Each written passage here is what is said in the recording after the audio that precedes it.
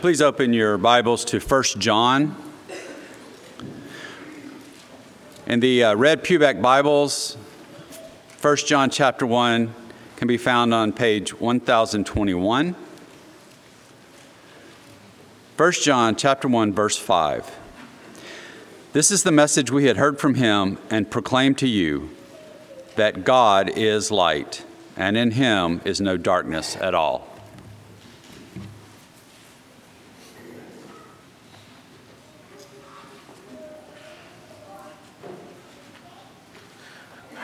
Good morning. God has created and sustained us. God has allowed us to live, to breathe, to think, and to speak. God has given us his word, allowing us to learn about and grow closer to him. God has given us his son, that we may be forgiven of our sins and have a relationship with him. And yet, despite all of those blessings, we so frequently need reminders of who he is and what he has done for us. Remembrance of God's character and his nature motivates godly living, builds fellowship among us as his children, and gives us joyful expectation of his son's return. God is neither a moral monster nor a vindictive bully. He is our loving Father and our greatest friend. The book of 1 John gives us several reminders about God's character and nature. At the same time, it reminds us of God's relationship with us. The Christian has much to be thankful for, and 1 John helps us to be cognizant of our blessings. I would like for us to spend just a few moments considering its first chapter, 1 John chapter 1, as we reflect upon the fact that God is light. God is light. That's our sermon for today. God is light. Per the first chapter of 1 John, we learn 5 things about God's relationship with mankind. 5 things about God's relationship with mankind, and here's what they are. First, that God made himself visible for us. Second, that God wants fellowship with us. Third, God disdains, he hates hypocrisy in us. 4, that he desires righteousness in us. And 5, that he is faithful and just to forgive us. First, appreciate the fact that God made himself visible for us. Let's start in verse 1 together. What was from the beginning, what we have heard, what we have seen with our eyes, what we have looked at and touched with our hands, concerning the word of life. John writes that the word of life was from the beginning. Stating that this word of life is what he and others heard makes it sound impersonal, as though this refers only to the verbal message of the gospel. However, note what he goes on to say. What we have seen with our eyes, what we have looked at and touched with our hands. These phrases clearly refer to a person who was seen and felt. It follows that this refers to Jesus himself. Refer back to the words of Peter in Acts chapter 1, verses 21 through 22, as the apostles are prayerfully and scripturally considering Judas' replacement. Therefore, of the men who traveled with us during all that time in which the Lord Jesus was associated with us, beginning with the baptism of John until the day in which he was taken up from us, one of these must become a witness of his resurrection with us. To say that this word of life had pre-existed is one thing, but to say that John, along with others, had heard, seen, and touched him specifies that this must be referring to the Lord Jesus Christ, having been testified about by his apostles. John certainly is no stranger to referring to Jesus Christ as the Word, per John 1 and verse 1. But here we see that this phrase, the word of life, in 1 John chapter 1 and verse 1, refers to the same individual. Jesus is both the message and giver of the message. He himself is the gospel. Look at 1 John 1 verse 2. And the life was revealed, and we have seen and testify and proclaim to you the eternal life which was with the Father and revealed to us. Jesus Christ was revealed to mankind, and he traveled with, taught, and gave authority to the apostles to carry on his message. This is why John is able to say that they have seen and testify and proclaim to us the eternal life which was with the Father and revealed to them. certain that these are claims that only the apostles could make. These are claims that only the apostles could so authoritatively and clearly make. But recognize also that God willed to be seen by mankind in Jesus. Though he is hidden to human sight, through Jesus he is made manifest to us. As the Christ said to Philip in John chapter 10, John chapter 14, he who has seen me has seen the Father. Though the Son and the Father are distinct, we do indeed, as John 10 and verse 30 shows us, serve one God, as Jesus and the Father are one. In the gospel accounts, we see Jesus living as a man, though fully God, being among the common people. Though we ourselves in the 21st century, I believe, have neither seen him nor heard him, we read of those who saw him and heard him. John wants us to see, first of all, in these first two verses of his letter, that God made himself visible for us. Second, observe that God wants fellowship with us. God wants fellowship with us. See verses 3 and 4. What we have seen and have heard, we proclaim also to you, in order that you also might have fellowship with us. And our fellowship is also with the Father and with his Son, Jesus Christ. And this we write to you, that our joy may be complete. John reaffirms that they, the apostles, have seen and heard Jesus and now proclaim him to fellow Christians. For what purpose? That those fellow Christians also might have fellowship with them. Yet understand that the apostles' fellowship is not merely with those first century Christians. It is not merely with us. The fellowship we have is predicated upon fellowship with the Father and with his Son, Jesus Christ, per verse 3. Human relationships in Christ matter here, exponentially. But note that relationship with God is the overarching emphasis here. Fellowship with the Father, Son, and Spirit, who John later discusses in this book, is our highest fellowship. Verse 4 shows the mutual joy that is possible through this fellowship. There would be joy on the part of the apostles, teaching and having fellowship with this group of first century Christians. There would likewise be joy on the part of the readers of this letter, as they are instructed and likewise have fellowship with the apostles. For us, I believe the connection, the application is clear. Fellowship with God allows us to have fellowship with each other. Note ultimately that our God does not want spiritual distance from his creation. He certainly does not want spiritual distance from his church. He wants fellowship with us. He wants fellowship with his children.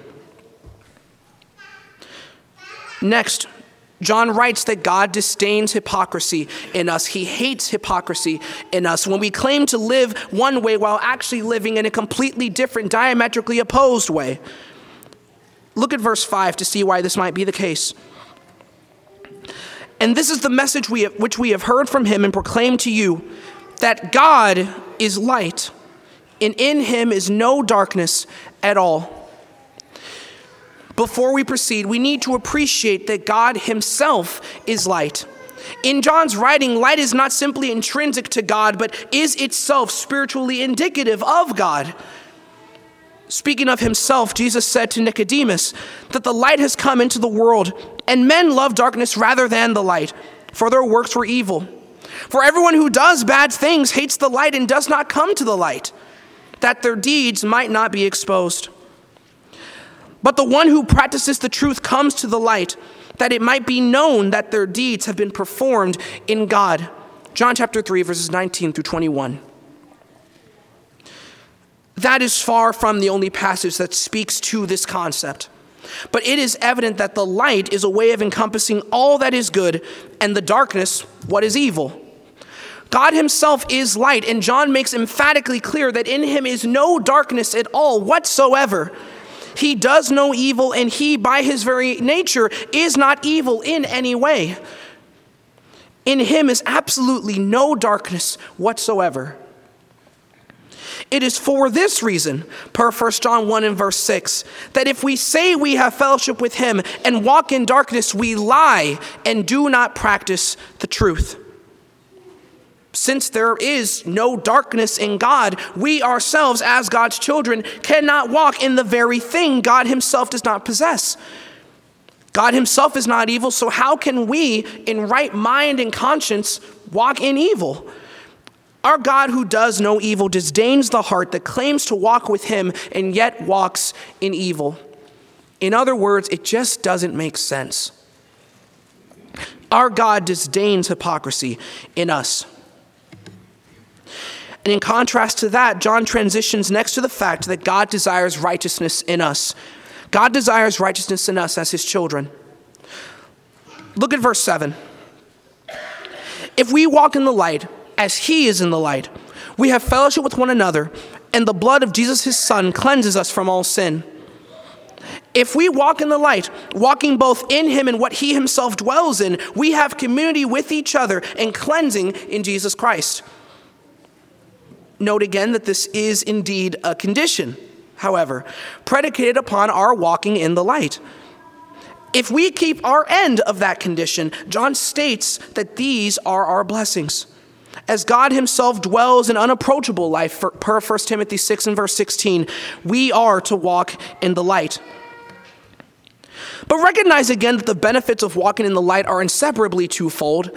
We have fellowship with each other and cleansing from Christ. We cannot claim to have one while ignoring the other one.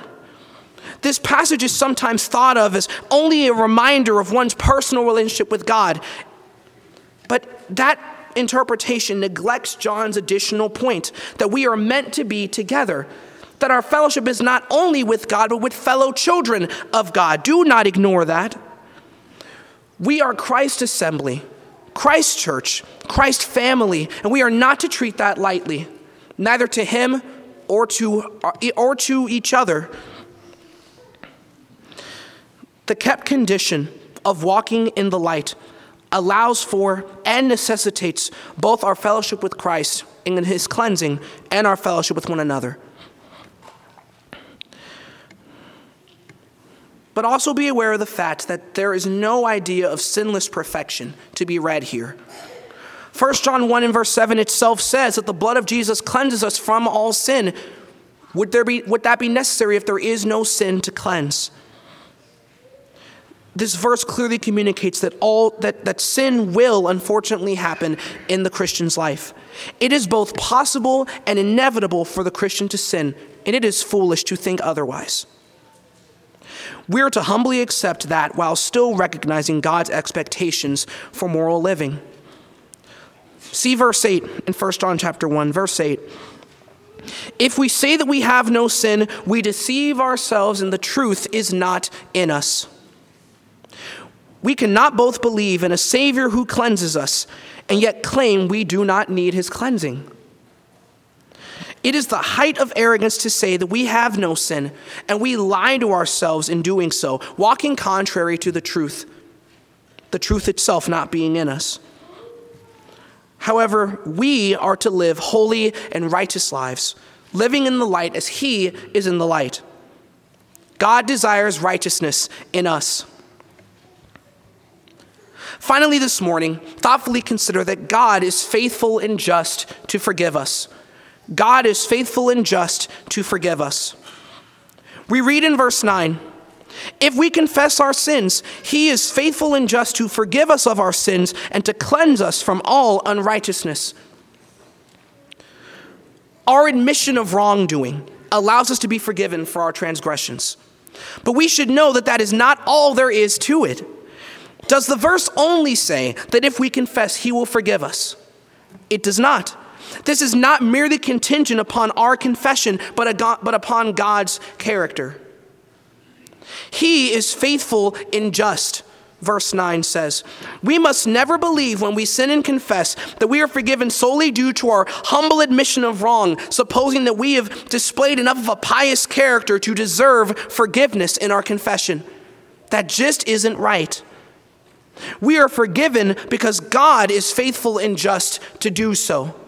That is the reason. If our view of forgiveness is self-centered and not God-centered, well, our view of forgiveness is both incomplete and unappreciative. The fact of the matter is that we are not good enough, and we are not of ourselves worthy of forgiveness. We sin, and we are to face that. John himself says as such in verse 10. If we say that we have not sinned, we make him a liar, and his word is not in us. The point here is similar to that of verse 8, and it is profound. In verse 8, we make ourselves liars, devoid of the truth, when we say we are without sin. But here in verse 10, we make God a liar. The God who has said that all have sinned and fall short of the glory of God, Romans 3:23. The God who never lies, Titus 1 in verse 2. We are accusing him of being a liar, or rather we make him a liar. And his word is not in us. We as Christians must face the reality that we are not of ourselves good enough. We must also face the reality, though, that God is good enough. He himself is faithful and just, trustworthy and righteous to forgive us of our sins. Furthermore, we are told that he can and will cleanse us from all unrighteousness, not some, but all. What a wonderful promise. What a wonderful Savior. Let us be thankful to him, and let's remember that this is all about God's character. Though we are to reflect and obey him, God is faithful and just to forgive us when we fall short. As we go throughout this week, remember, first and foremost, that God is light. In him is no darkness, no fraudulence, no evil. He is perfect in all ways, sufficient in himself. And he has gifted us with his Son, through whom he made himself visible for us. Know also that this same God wants fellowship with us, but that he disdains hypocrisy in us. Remember that too. And know that though he desires righteousness in us, and he has the full right to desire such from his children, don't think that's wrong of him to desire that. He is faithful and just to forgive us if and when we fail. We serve a wonderful, faithful God. And per his character, we ought to treat him with the reverence that he deserves in our daily lives. May we reverence him in our lives day in and day out by living in accordance with his commands and by the word of Jesus.